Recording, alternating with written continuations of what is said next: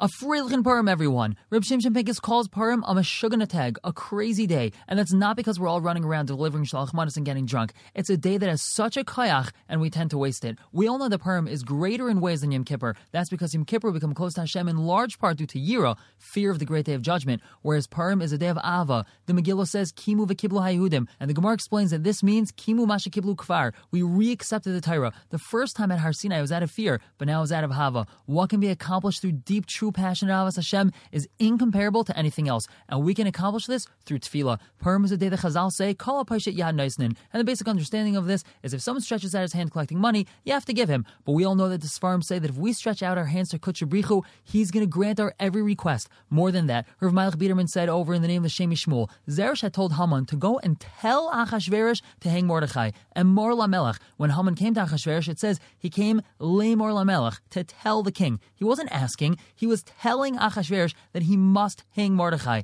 This was the power Haman had. Says the Shemi Shmuel, on Purim we all have that power. We can tell the king of the world what to do. We are all like tzaddikim that have the power of tzaddik geyser v'kadosh baruch hu mekayim. But let me ask you something. When that fellow puts his hand in your face, how much do you give him? $1, a few shekels, a pound, €1? Not much. But when he begs and pleads, extolling all the virtues of his wonderful organization, Mossad Shul, whatever it is, then everyone knows that you're much more generous. It's the same thing with Hashem. You show Hashem that you truly need it. Storm the heavens with your tefillas, say all of Tehillim, daven like you never have. Purim is the day of incredible Yeshuas, which so many are in the need of. Daven with true avas Hashem, tell Hashem what to do, and really mean it. The Heilige Reb Daniel Kalish asks, why did Mordechai send Esther into Achashverosh, risking her life, when the Gzeira wasn't until Purim time, and Esther went in almost a full year prior to the Gzeira? Couldn't he have waited, given it a bit of time, and perhaps Esther would have been called in, and then she could have tried to save Klal Yisrael? Why risk her life in the way he did? Rabbi Kalish explains that you've got to put skin in the game. She had to show Achashverosh